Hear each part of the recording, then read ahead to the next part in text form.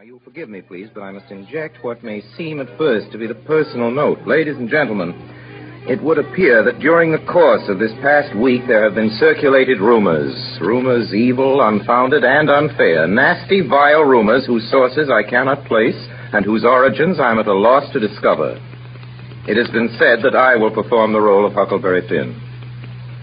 You'll all be relieved, I'm sure, to hear from my own lips that this is not the case. It must be said, however, in all candor, that I restrained myself none too easily. To be Huckleberry Finn even for an hour, this was not likely to be put to one side. However, I'm as happy as possible and as proud as I really ought to be to welcome now to the Campbell Playhouse that gifted and very young performer who will be Huckleberry Finn and who is actually Jackie Cooper.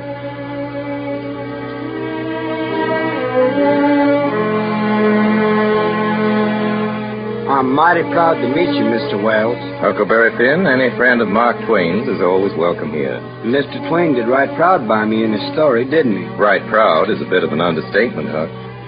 Well, when I think of the very beginning of the book, you don't know about me without you've read a book by the name of The Adventures of Tom Sawyer. But that is... I thought you wasn't going to play Huckleberry Finn, Mr. Wells. Oh, pardon me.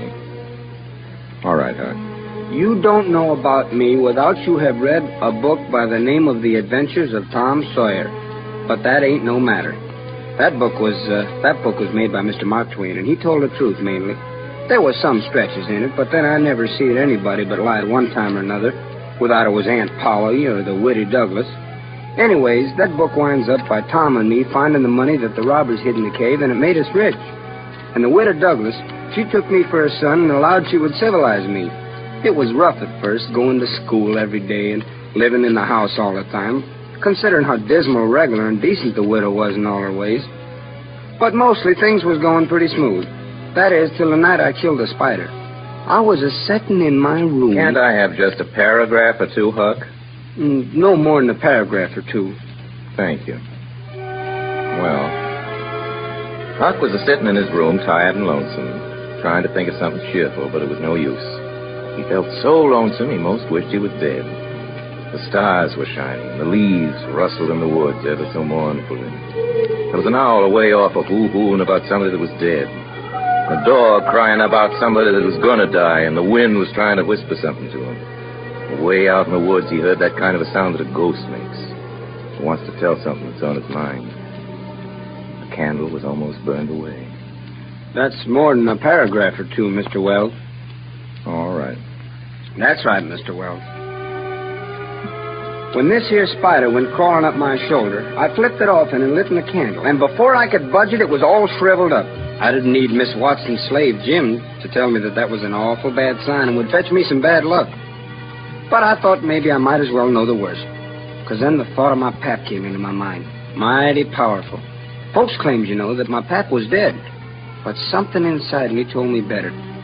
So I put out the candle and climbed out the window and shinned down the lightning rod and started out for Jim's place. For Jim had a hair ball as big as your fist, which had been took out of the fourth stomach of an ox, and he could do magic with it. There's a spirit inside that knows everything, Huck. What you want to know now, huh? Think about your pap? Pretty considerable. Well, let me see. What this spirit done say? He say your old father don't know yet what he going to do. Sometimes he expect he'll go away, and then again he expect he'll stay. Best way is to rest easy and let the old man take his own way. But you's all right.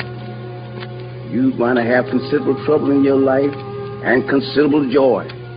Sometimes you're going to get hurt, and sometimes you're going to get sick. But every time you're going to get well again. You wants to keep away from the water as much as you can and don't run no risk. This is down in the bills that you want to get hung. Thank you, Jim. It isn't everybody can rest easy and know for sure he's going to be hung.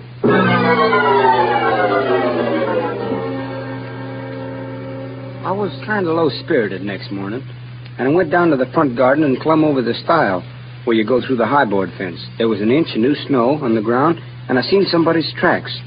I didn't notice anything at first, but next I did. There was a cross in the left heel boot made with big nails to keep off the devil. Then I knew.